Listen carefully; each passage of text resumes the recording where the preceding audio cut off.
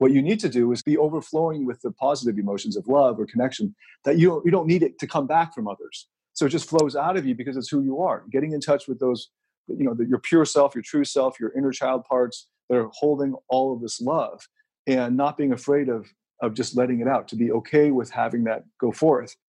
Uno, dos, tres.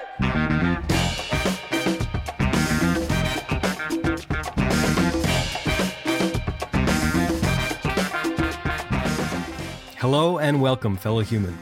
My name is Zachary Stockhill, and you are listening to Humans in Love, a podcast that looks at culture, relationships, and personal development from unconventional perspectives.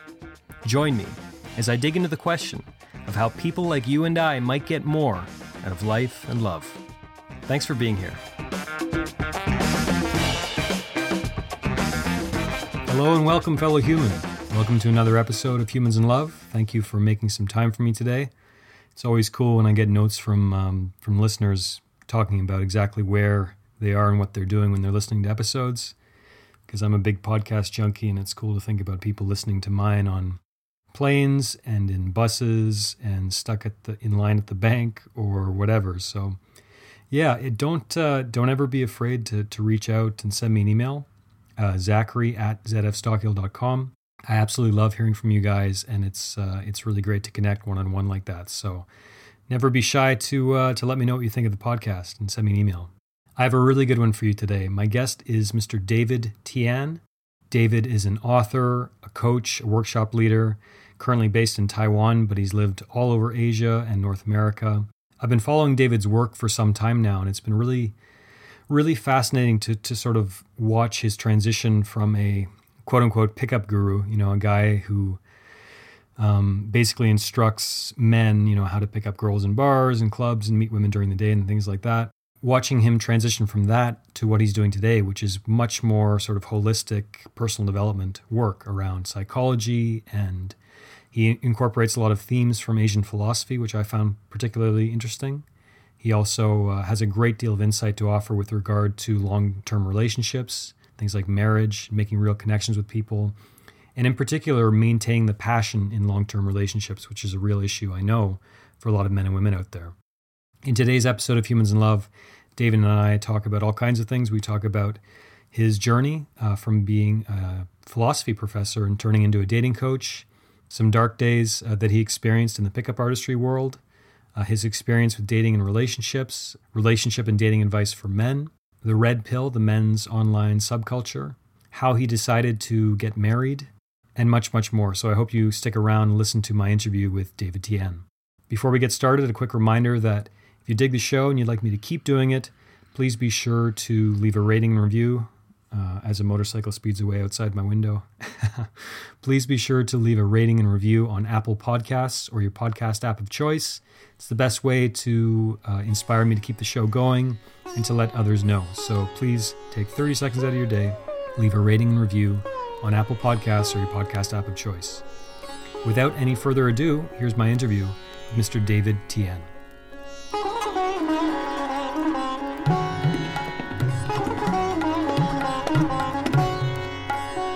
Okay, well, first off, David, it's awesome to talk to you today. I've been following your work for a while. Welcome to the podcast, and thanks for making time for me today. I really appreciate it. Absolutely, my pleasure. And I know you've told this story probably 100 times before, but as someone else who managed to kind of escape the academy and pursue a radically different path in life, tell me about how you become a dating coach. How do you go from being an academic, being a professor, to becoming a dating coach? I find that really interesting. And how the hell did that happen? Yeah.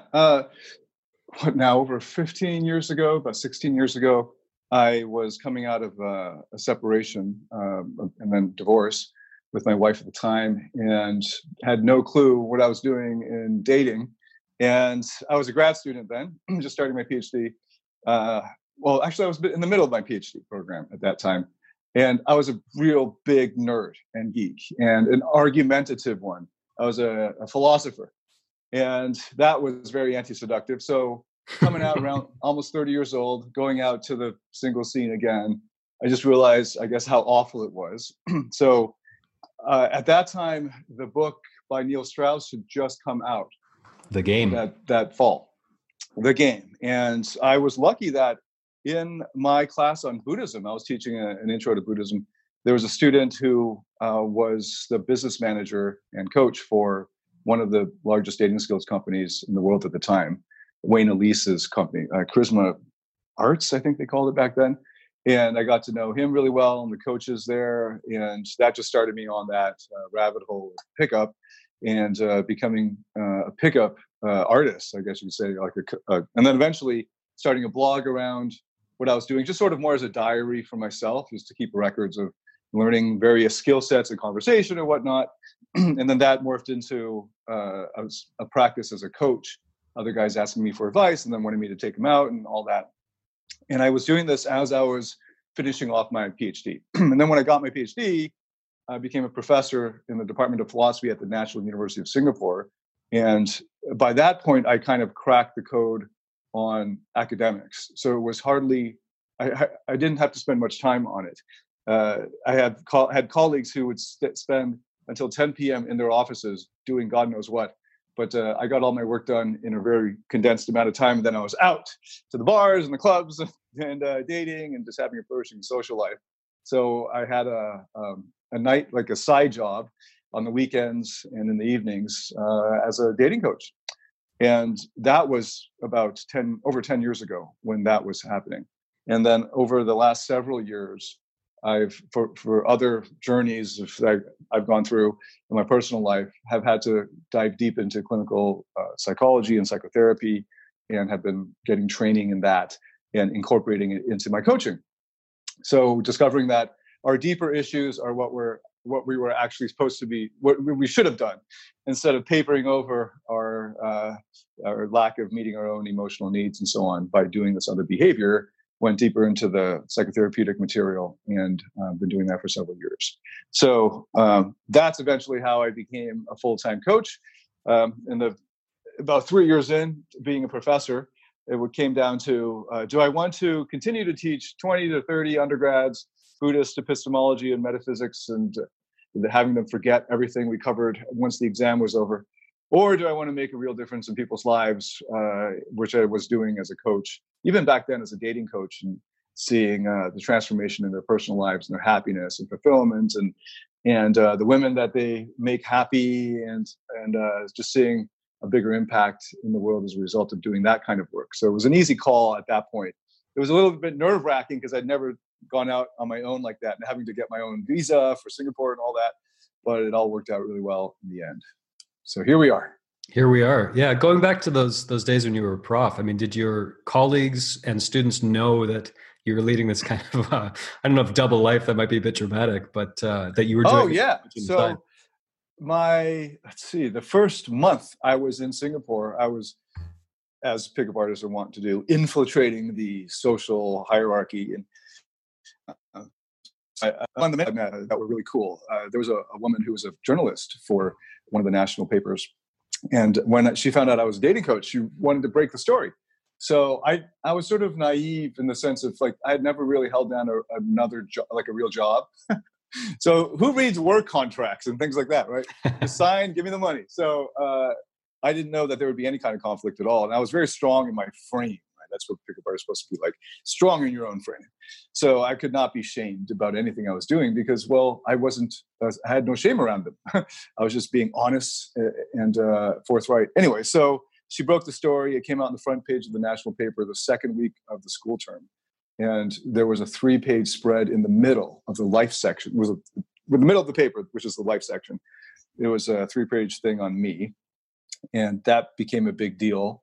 And I was there. The chair brought me in to speak to the dean, and the dean and provost they thought it was really cool, but they're like, this is causing some PR that we don't want to have to deal with. We have to manage it. Like, I totally get it. I had no idea that this would be such a big deal, and the chair really didn't like it. So the chair gave me a hard time, undermining me. In my second year, she actually pulled in for questioning into her office individually, one by one, my third year students. And I had found out, like, halfway through this inquisition from my students, like, Professor Tian, do you know that this is happening? I'm like, what?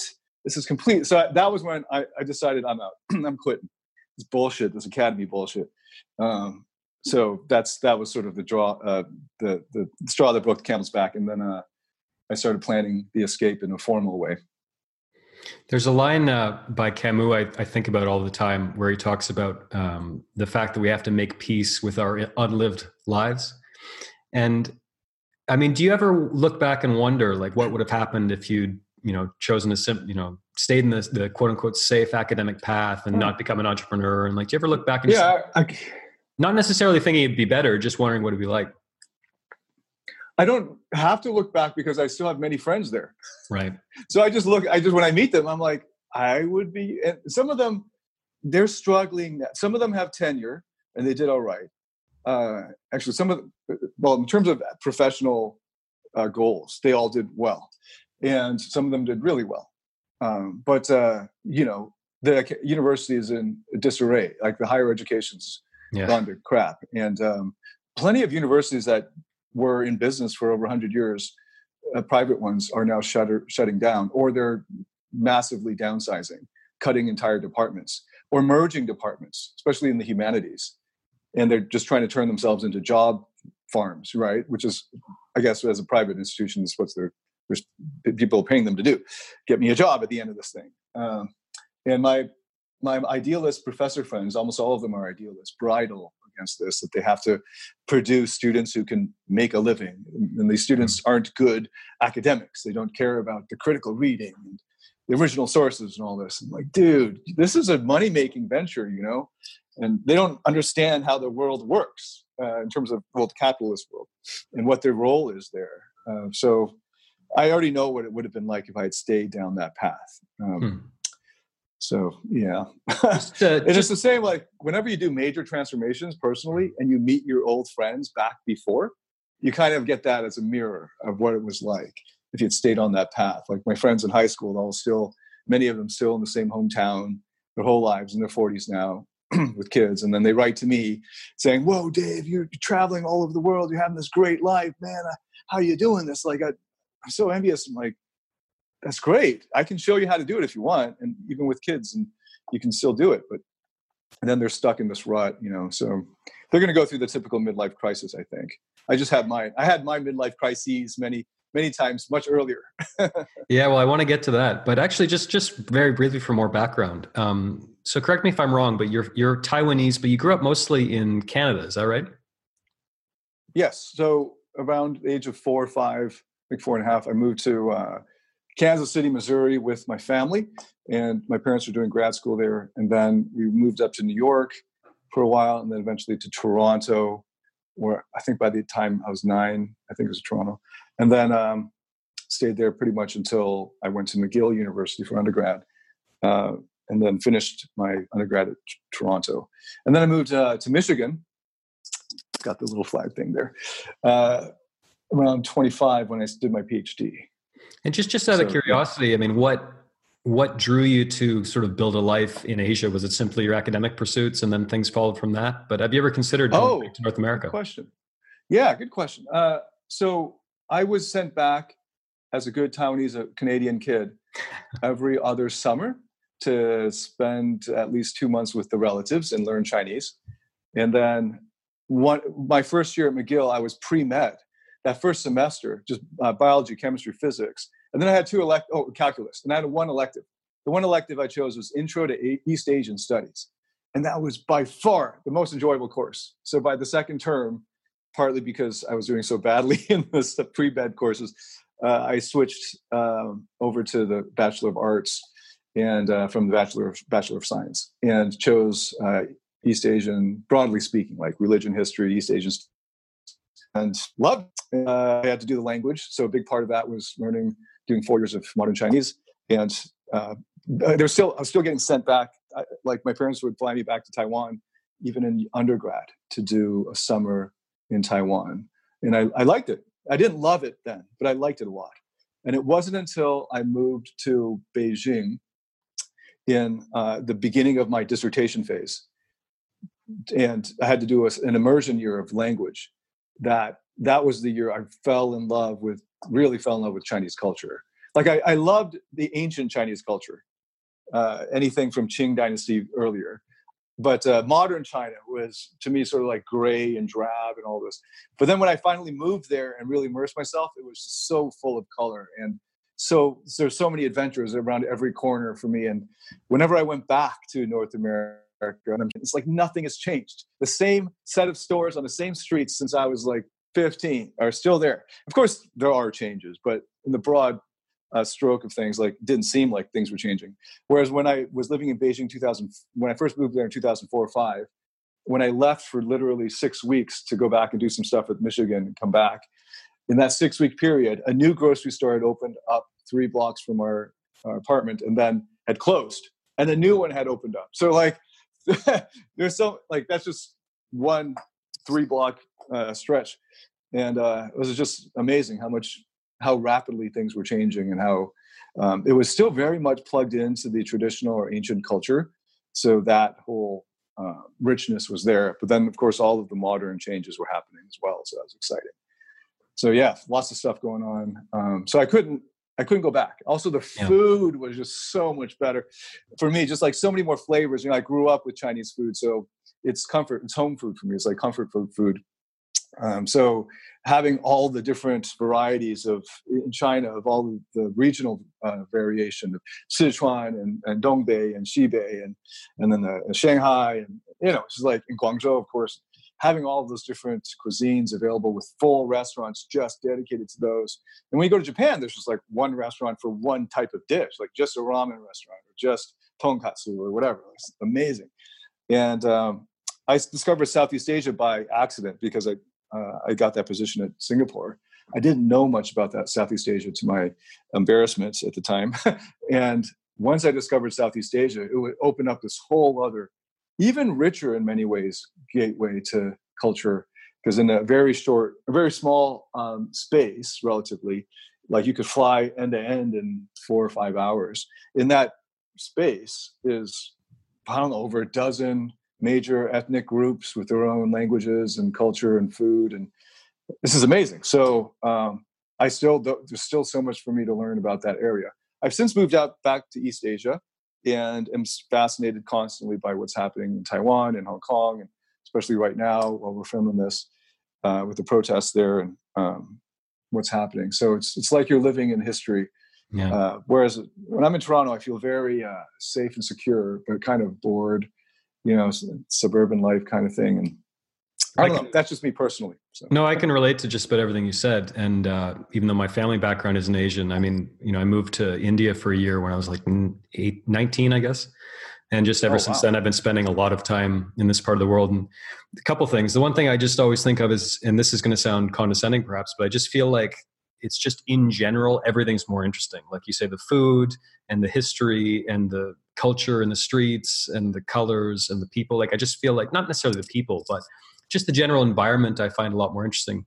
The other thing too, and it reminds me of when I lived in Colombia, there's a real sense among young people that things are happening here and our lives are going to be better than our parents' lives, for better or worse.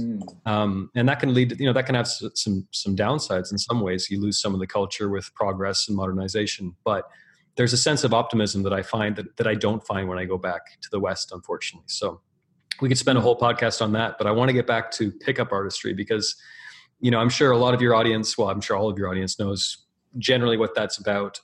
But maybe you can help paint a picture of like what your life was like during those years. What did it mean to you to identify as a pickup artist and what you learned? Oh, wow. Yeah, great question. I haven't been asked that for a while. Okay, well, how much time do you want to devote to this? I don't have a prepared answer for this one. So just in general, I'm just curious in general, like what were those years like for you? What were your weekends like? What were your goals? What were you striving for? Oh, okay. So what was the lifestyle like? It was a lot. Well, so as an academic, I was not trained or encouraged to be social or to go to bars or clubs, or I was encouraged to stay home and study, as I was since I was a young child. So learning that you could get that it was actually a skill that you could get better at, like the public speaking or networking. That's an actual skill. Being good at conversations in these environments and learning the social norms there and navigating them well. So I approached it like anything else that I learned. I got all the books I could find, got all the video courses and everything I could find, and went the spare time I had. And then I would go out and apply it. So normally that would be Friday, Saturday night, and that would extend to Thursdays and Wednesdays after a couple of years, after maybe just 1 year. So I was out generally Wednesday, Friday, Saturday night at bars and meeting my friends. The first 6 months or so, you don't really have any friends there. So you have to make them. And that process, I didn't understand any of that, by the way. I was just back then pickup was really socially weird. It was learning some kind of opening gambit, and then being able to transition out of that into some way of holding her attention and making her laugh. Like it was all scripted, horrible stuff. Were you peacocking, David? I tried to. Well, actually, according to the pickup artist, I was. But all of that was just awful. So I developed just through trial and error and learning about, just observing, like an the natural leaders in that environment were like and what they were doing in their mindsets, and documenting those for myself. Anthropologically, learning from the inside what it was like, I changed it all. So I was a lot more natural, a lot smoother, just making friends as the first priority, and just having fun as the number one priority, learning how to have fun, enjoying the music, getting conversant even on the music, because I was a jazz and classical guy, as most academics are. So just learning Kanye and all that's like new for me. It was pretty embarrassing looking back at it, but I didn't listen to any of the top 100 songs. So then just getting into the pop culture, attacking it like a cultural anthropologist of imagine I were to study bar and culture and club life to write a dissertation on it as a sociologist. That's what I was doing. And I had to get the basic research down and then assimilate, like get into the local culture and infiltrate the elite circles there. So then it was, of course, for my own purposes, like dating. So connecting with women that I found attractive. And then usually Sunday was the hot day. That's when all the texting would go out. I was doing this in days before smartphones. So we literally had a texting device. That was what the cell phone was. You made calls and you sent text messages. And so anyway, just Sunday was text day. And then getting feelers for who was interested. And then I'd hook up a date Sunday. And then usually from that, people would say, oh, I'm busy Sunday, but can you want to meet during the week? And then I'd hook up Monday, Tuesday, and maybe Thursday. So every night of the week, I was out of the house, very different from my academic years, academic focus, I mean. And it was great. It was a lot of fun. I learned how to be social. I learned how to speak with all different kinds of people. And I learned how to be uncomfortable with being uncomfortable. I learned about fashion, made many, many fashion mistakes along the way. And met very colorful people that I would never have met if I'd stayed in academia, for sure. And it was fun. So a good 2 or 3 years of just solid fun. The first year was constant embarrassment and anxiety. But once I figured it out, it was a lot of fun. But it's just like any guy. I mean, it's coming in my early 30s. So I think any guy in college and early 20s, you should live it up. Like, you don't want to live a life of regret looking back, like you didn't party enough or whatever. Just get out of your system. Go out and have some fun and learn what it's like when young people get together and have fun. I think there's a lot to be said for that. Get it, get that period out. But you want to hopefully grow from it, because it's sort of like you get to eat, you get to go to a buffet that's really nice and have whatever you want for a while. And then just like, actually I lived in hotels for 4.5 years as a ambassador level. And it was great. And then eventually I realized, what else is, like, I asked myself, what's next? What else is there? I still feel kind of empty and lonely, and going back to the dating, the pickup period, not the hotels. Like, okay, what else is there? And getting into a relationship and realizing I had no skills or knowledge about relationships back then. They do not transfer at all. Like, pick up into like lots of people think they do, and they try to make it happen. And I was right at the cutting edge of that as far as pickup guys getting into relationships, but it was just all awful. And I had to learn the hard way. And that's when I dove into the psychotherapy to understand what was actually happening in the underlying issues. So anyway, that's hopefully a glimpse into the life of a pickup artist. Yeah. I want to come back to the point you're making about not all of the skills you're learning during pickup translating into sustaining, a passionate long-term relationship, because I think that's absolutely crucial. And I agree that there's a misconception that a lot of this stuff, applies, and a lot of it just doesn't, I think. But you mentioned, and I've been watching more of your videos lately, and you've talked about some really dark times you had through those pickup years, and some sort of, you mentioned earlier you've had some midlife crises, plural. I was hoping maybe you could talk a little bit about that and what that was like for you, like what was it like to go through that and what you learned. Well, I guess David, what I'm curious about is, because I've followed your work for a while now, and I've seen a transition. There's been some real changes, thematically, and the way you speak about certain things, and it even seems to me the way you see your past and stuff. So I guess I'm curious if there's some kind of like bottom, to so to speak, of your quote unquote pickup years. Did you have some low points that really made you reconsider where you're? Yeah, so I would consider those not there's one bottom that transitioned into my interest in psychotherapy. That at that point in my life, I was trying to make a relationship work. So I didn't consider that the pickup phase. I was still a dating coach and was coaching guys who wanted to do that, but I wasn't. And a lot of the anxiety was happening for pickup at the beginning when you're still learning it. It's important that and realize that that's part of what makes you who you are now. All of these dark experiences, or maybe like these phases in your life, right? And I don't regret those phases. Maybe I wish that I could have gotten through them faster, but generally I had a good time. So there was a period where, like I was saying, I tried to transfer, everything I knew about social psychology. Well, I thought it was just psychology in general, but it's really just certain types of social psych and evo psych, evolutionary psych, that would then transfer into sustaining a relationship. But in pickup, there are different goals. Trying to get sexual attraction and lead to a physical intimacy is different from love, and any deep connection. So if you're thinking about frame, like the frame of the conversation and controlling the frame, if you're thinking about push, pull, cocky, fun, if you're thinking of any things to think about, you're already sabotaging the relationship. If you're thinking about power, who has the power in this relationship? It's already game over for you. You're in the wrong game. You're not in the relationship game. You're in this other thing. And it took a long time to figure that out. And I'm still learning every week about that, experientially and theoretically. So, so that period, that transition, maybe this is what you're trying to get to. I was in this relationship that had become quite, well, actually from the beginning it was toxic. I was seeing multiple women. I just chose one of the women I wanted to be in a relationship with, because actually the practical reason was I was trying to start this new business. That was the period when I was leaving the university and starting my own thing. And I really didn't want to get kicked out of the country. I wanted to make sure we had enough capital so I could apply for my own visa and sponsor myself, the whole deal, right? And I moved to a smaller, cheaper apartment, started taking the bus everywhere, in the subway, instead of cabs. And I was a little nervous. The first time starting my own business, going out on my own. And I didn't know what to expect. So I didn't want to spend my weekends clubbing. I wanted to spend it learning copywriting and building a web page and, the whole deal. So I thought, okay, I'll pick one of the women I was dating. That was not a good option. That was not a good idea. And then I just applied what I knew to that.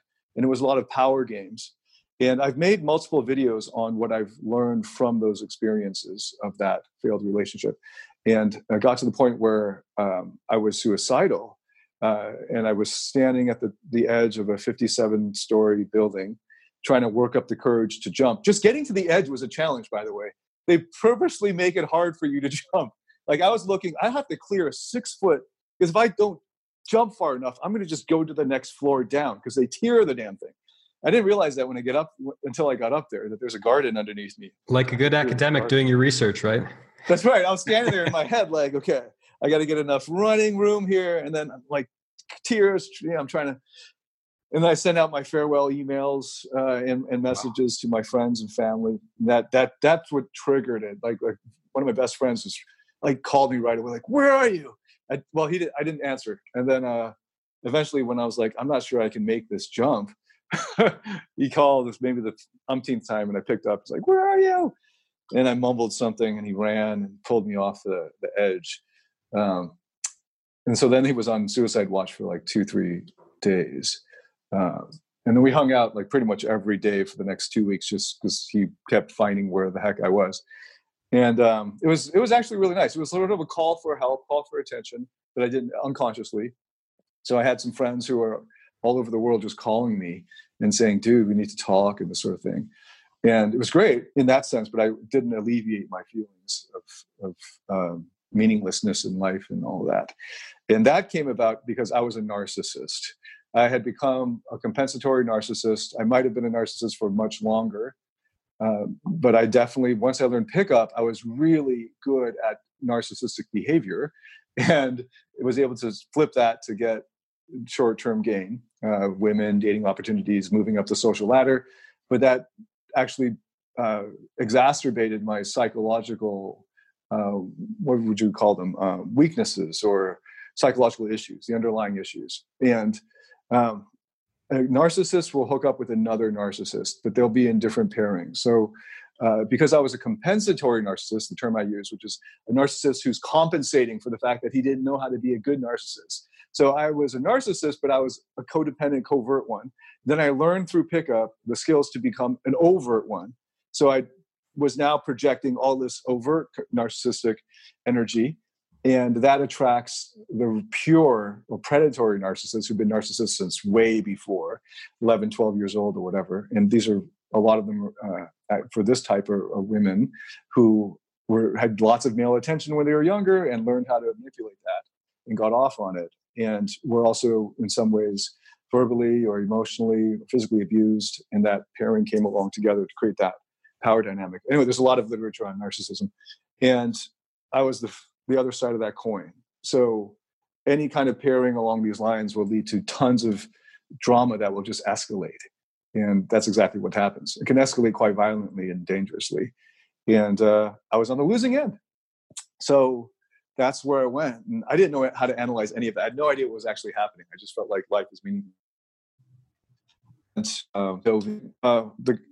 There's a good friend of mine who runs datingskillsreview.com who reached out and said, Dave, I heard what happened, where you're at, and you should get in touch with our other friend, Mark. And this friend happened to be Mark Manson, and that everyone now knows. This is many, many years ago. So I reached out to Mark, and we hopped on the phone several times, and he was really good at just pointing out the literature that I should look at. So he was, I think, one of the first people that got my attention on, like, there's this clinical psychology stuff. You should actually pay attention to it now. I'm like, oh, okay.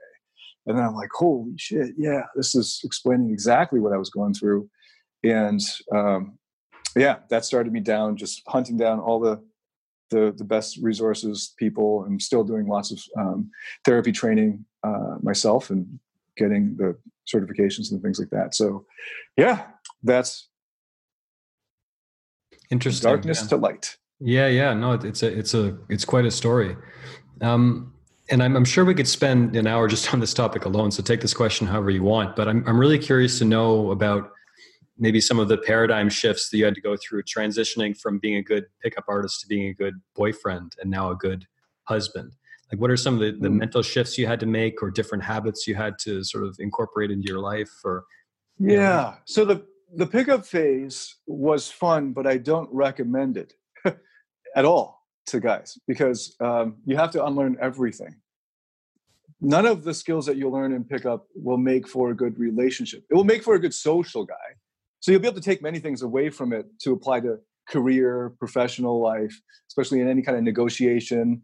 Anytime you're dealing with other dudes, other guys, especially, of course, in the same settings in which you were trained for it, bars, clubs, that nightlife, that kind of thing.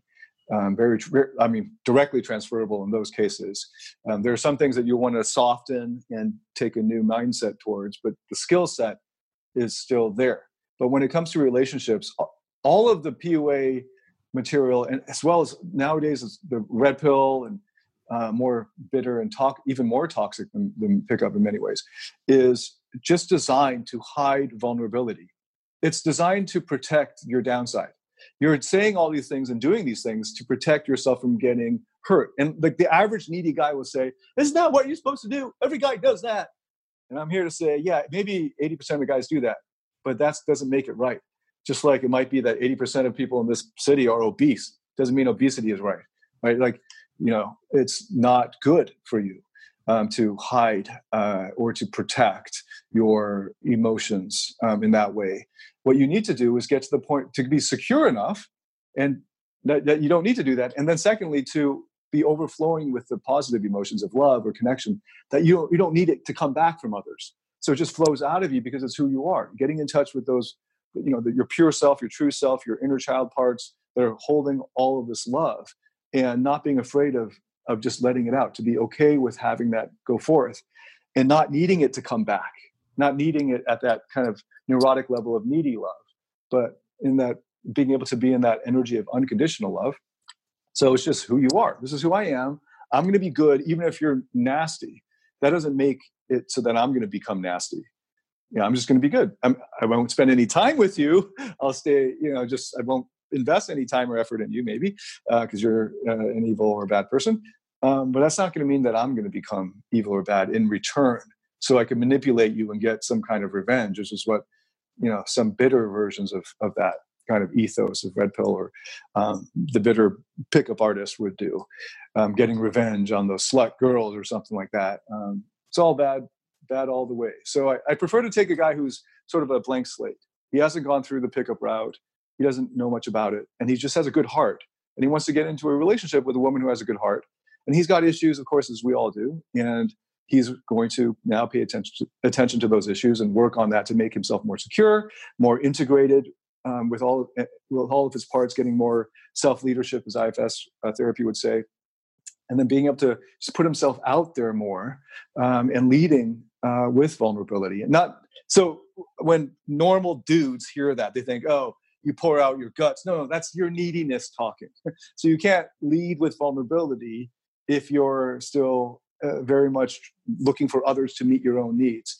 So you work on your own inner issues of meeting your own needs, and then at that point, once you get to a critical mass on that, then you can get out there and just be open and vulnerable. That is, here is who I am, and this is how I want to be in the world.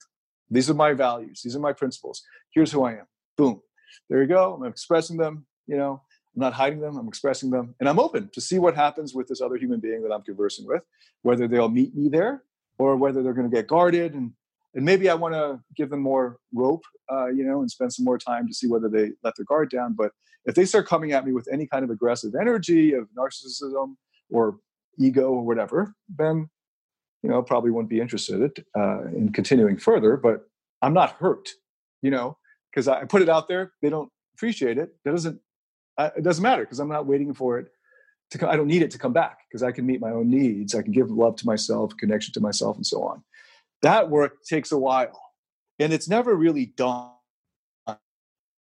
right? Just all the time. So that's what I would say as far as like going from pickup guy to being good in a relationship. You need to be able to meet your own needs so that you have two full individuals to come together, not two people who are trying to get others to meet their needs and meet my damn needs, or I won't meet yours, and this whole escalating tension and battle as a result of that. But like two full individuals who are complete on their own, who can then come together. And then even then, now you have to learn how to have that in connection with each other, right? Then it's a whole other can of worms, or, whole other subfield of relationship counseling. Yeah, you have a great talk. I think I'm not sure if it's one of your free mini courses or if it's a long video on YouTube. It's like over an hour long about how to keep a relationship passionate. I think it's one of your free courses. Yeah.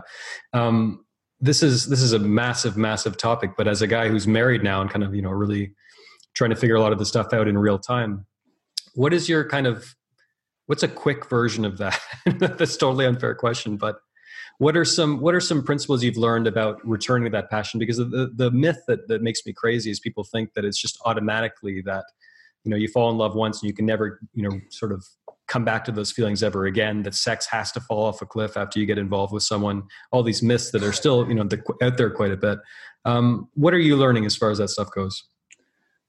Right. Well, this is a big question, right? So I have done a free masterclass on this. So if you're watching or listening, davidtmphd.com, on there will be an opt-in form. You get access to the free masterclass. And I've also done a 4-part video series on the secrets to a successful relationship. And that's even deeper. So there are these quick tips and surface level, quick things you can do. And some of these are actually quite deep as well, like presence for one. But then there's an even deeper level that no one will be able to escape. And once you can go through that process of undoing your unresolved issues, which will come to a fore in the relationship, in a love relationship, in an intimate relationship, because it's very easy for us to hide those or to repress those, which is what actually we did to get on in life. And then they'll come out in an intimate relationship. And if you don't tackle those, no matter what other things you do on the surface, like date nights or whatever, no matter if you don't, it doesn't matter what you do in the techniques, if the underlying issues are not resolved or not healing and growing from them, then the relationship is doomed. But if you can grow and heal from those unresolved, underlying, often childhood issues, then it will flow very naturally. Then you won't need to schedule, like to remind yourself to schedule a date night. It'll just happen because you'll want to do it and you'll be looking forward to it. And it's like the thing you look forward to the most. Like, and meeting your wife's needs will be the thing that will give you the most joy, right? Rather than trying to force it to happen. But it's such a deep concept for the average dude. Could you mention your 3 P's? What is it? Is it passion equals polarity plus presence? Is that it? Oh yes, this is in the. I really dig that idea. That's the free masterclass for how to make a relationship passionate. And I also went into that for the Rock Solid Relationships course. So we have a whole 40-something hour course on relationships for men to succeed in their relationships. So presence. So polarity is a big thing. So polarity and then presence. Let's just stick with those two, polarity and presence, because one thing I just recently got out of researching Red Pill, which was painful to research because there was so much anger there. And one of the things that they're missing is they really, really want, it's a very immature masculine energy that wants to rest. They want to get into a relationship so that they don't have to do anything. Like guaranteed sex for the rest of my life without having to do anything. Yeah. And their ideal is a woman who will meet all their needs for them, and so without having to do anything. So they just sit back and have all their needs met. Like come home, wife's barefoot, pregnant, whatever. Like I think make me food. You've cited this as well in your videos, but I think the first chapter of David Deita's The Way of the Superior Man is stop hoping for completion of anything in life. Yes, and it's like these guys are trying to find that, right? Like one exact day opposite. Done. Yeah. So so if you get so once you get into a relationship, it's not, you should keep growing. So that's something that if you just keep hoping for a completion, you're never going to have a successful anything, career, life, relationship, nothing. And so same in the relationship. So polarity has to continue to grow. That means you got to still grow your masculine energy. So I have a whole course for that. That's very affordable, made it as affordable as we could. But it requires some inner work. You're going to have to go through these guided meditations and all that. And it's called CORE. And it helps you build it gives you basically workouts for your mind and heart through meditation to help you build that masculine energy so that you can continue to build the polarity. So the polarity in the relationship the more masculine energy you can bring, the more feminine energy it will call out of her. And then she will be able to relax and trust in you and to lean into you. And that will create the passion right there. The polarity, when it's depolarized, then there's no passion. When the man and the wife are just friends, or brother-sister relationship where they just kind of hang out. And that often is just because the guy stopped growing physically, pushing him, going to his edge, challenging himself, and then she has to pick up the slack and she becomes more masculine as a result. And then they just become buddies.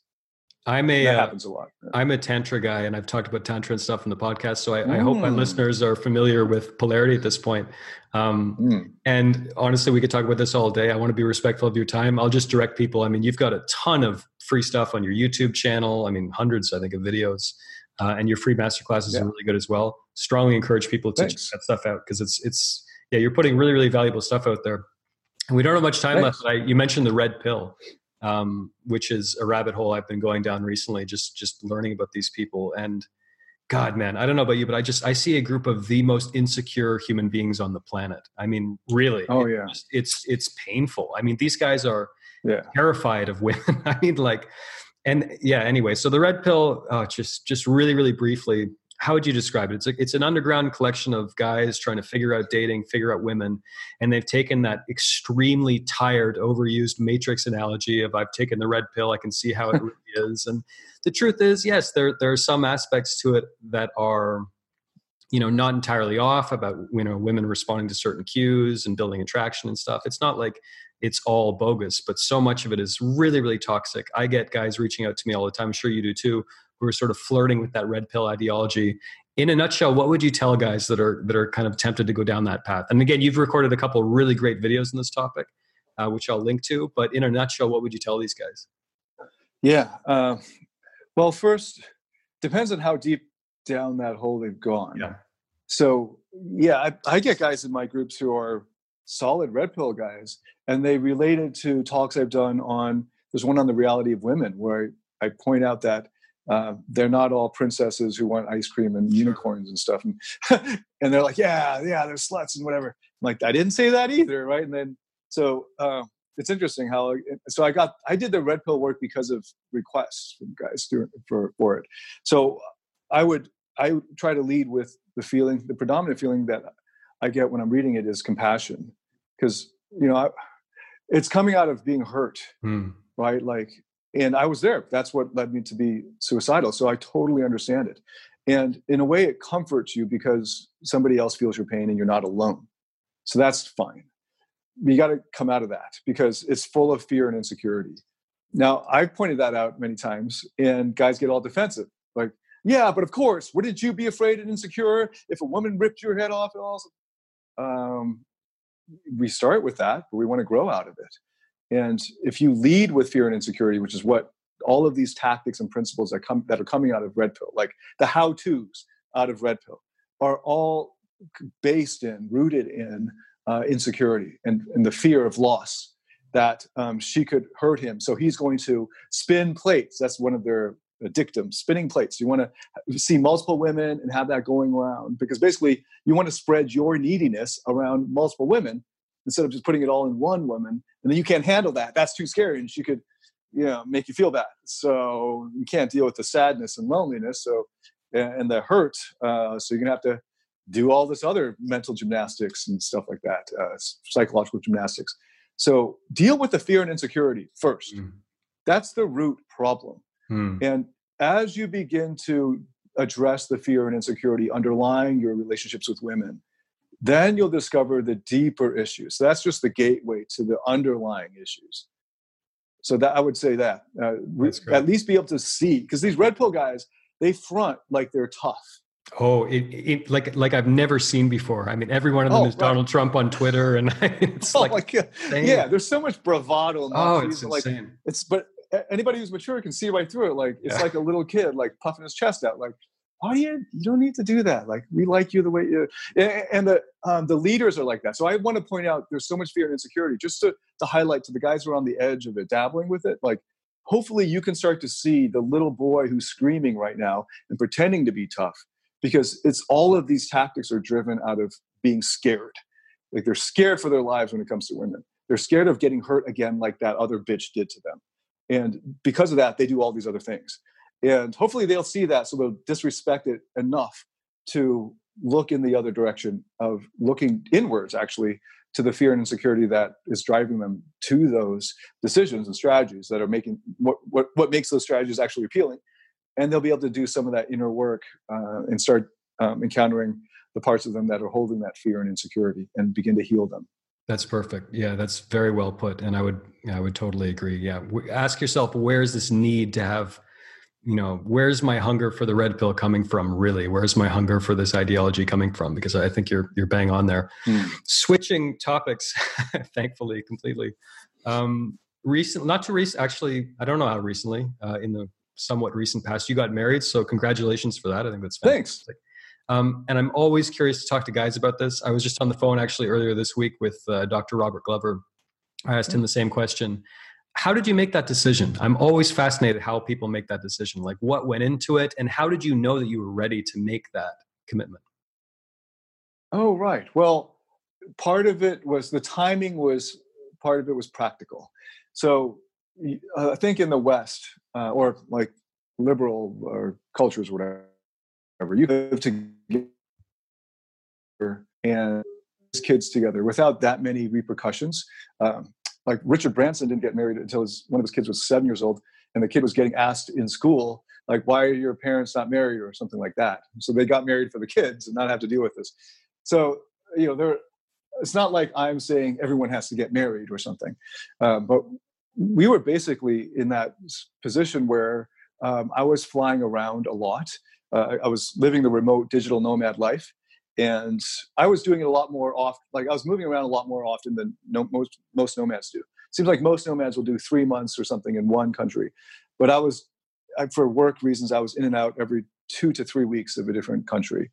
And my normal route was Bangkok to Bali with Singapore in the middle, because I got Singapore as a free layover on Singapore Airlines. So it was like a free trip. And I do my business in Singapore. I get at 3 days down and loved it. Back up to Bangkok for 2 weeks, and then redo that whole thing. And then 3 months a year, I'll be in the US or Europe. And it's hard to sustain a relationship like that. Now she can follow you, but unless she has some assurances that this is going somewhere, for her to quit her job, and try to do something remote and basically start a new career. My wife, fiance at the time, had a job, right? We wanted to be together. So I wanted to give her that assurance. And I kind of, in a way, like the man can do it for the woman. Like I know from her past that she's sort of anxious about guys just like leaving her or whatever, and from her father and all that. So like I wanted to give her that reassurance. And that's a big part of creating chemistry and passion. What women need from men is the presence, and that requires vulnerability. But they also need reassurance and attention. And if I'm not able to reassure her, she's never going to be secure in that relationship. And eventually, over time, it will become toxic for her and for the relationship. So it will become toxic for me. So it got to a point where, like, I don't really want to just keep this itinerant life-like relationship going either. Like when I'm in Singapore, I pop in, and she'll come out to Bangkok, like for a long weekend or something like that. But I want it to be like, we're going to build a life together. And once that happened, then we looked into the practicalities, or I began it without telling her about the marriage possibility, but like, what if we get a visa? Like I could go to Singapore. It's kind of a ripoff. I don't really like it there as much, but I could. But then eventually we discovered Taiwan. I'm a Taiwanese citizen from birth. And so we checked it out, and she really liked it here. And actually, before even that, I proposed. And a big part of that was like, I feel like it's time. And it was time for me to stop moving from hotel to hotel, despite the amazing service I got at Le Méridien Bangkok, the best hotel in the world. They let me leave 6 huge luggages there for years. Wow. And as a free storage, it was great. And knew all the staff by name. And the general manager came by every time to greet me. It was great. But I wanted to have roots in a place. I wanted to have a studio where I could just turn the lights on and press record. I wanted to have bookshelves and some steadiness in my life. And I had burned off that phase of my life where I was just traveling, moving all the time, and being very minimalist. And it was the same in my heart, in my relationship. Like, it's time. It's time to have kids. It's time to put down roots. It's time to double down on what's working. This is really great. I wanted to go deeper. And if we continue to do this logistically, it's not going to work out. So that's how I did it. Like, something that she wanted. And I knew that it gave me a lot of joy to give that to her, that reassurance. And it's not like I needed the reassurance. I knew it was all, I'm in it. But I wanted to prove to her that you can relax. And I also wanted to show my family that this is serious. It's not just a girlfriend to David Scott, but like, it's serious. So better respect it, move over, make some room. We're now a family unit. So I'm not going to drop everything just to fly back from some reunion if it doesn't work out for us. We're a family now. So there are all these other things. And then, of course, the government. The governments need to respect it so that you can get a freaking visa and bring her over, or she can bring you over, whatever it is. And yeah, that's how it went. Well, congratulations. That's fantastic. Thank you. I always enjoy hearing these stories, how it works out. Before I let you go, so davidtianphd.com, is that the best place people can find you? Yeah. davidtianphd.com, and then just go through the menu. You can find our free masterclass opt-in there. So just enter your email and you'll get access. Great. And before I let you go, I'm going to do my cheesy thing at the end of my interviews where I'm going to ask you to complete these sentences with 1 or 2 words, the first things that come to mind. Okay. The quality I am most drawn to in the opposite sex is? Oh, sexiness. Sexiness. I would most like to be remembered as? Good. Love is? Oh, everything. Love is what makes life worth living. Well put. Well, this is great. Thanks a lot for this, David. This was great. Thank you, man. A lot of fun. Thanks for the questions too. Excellent.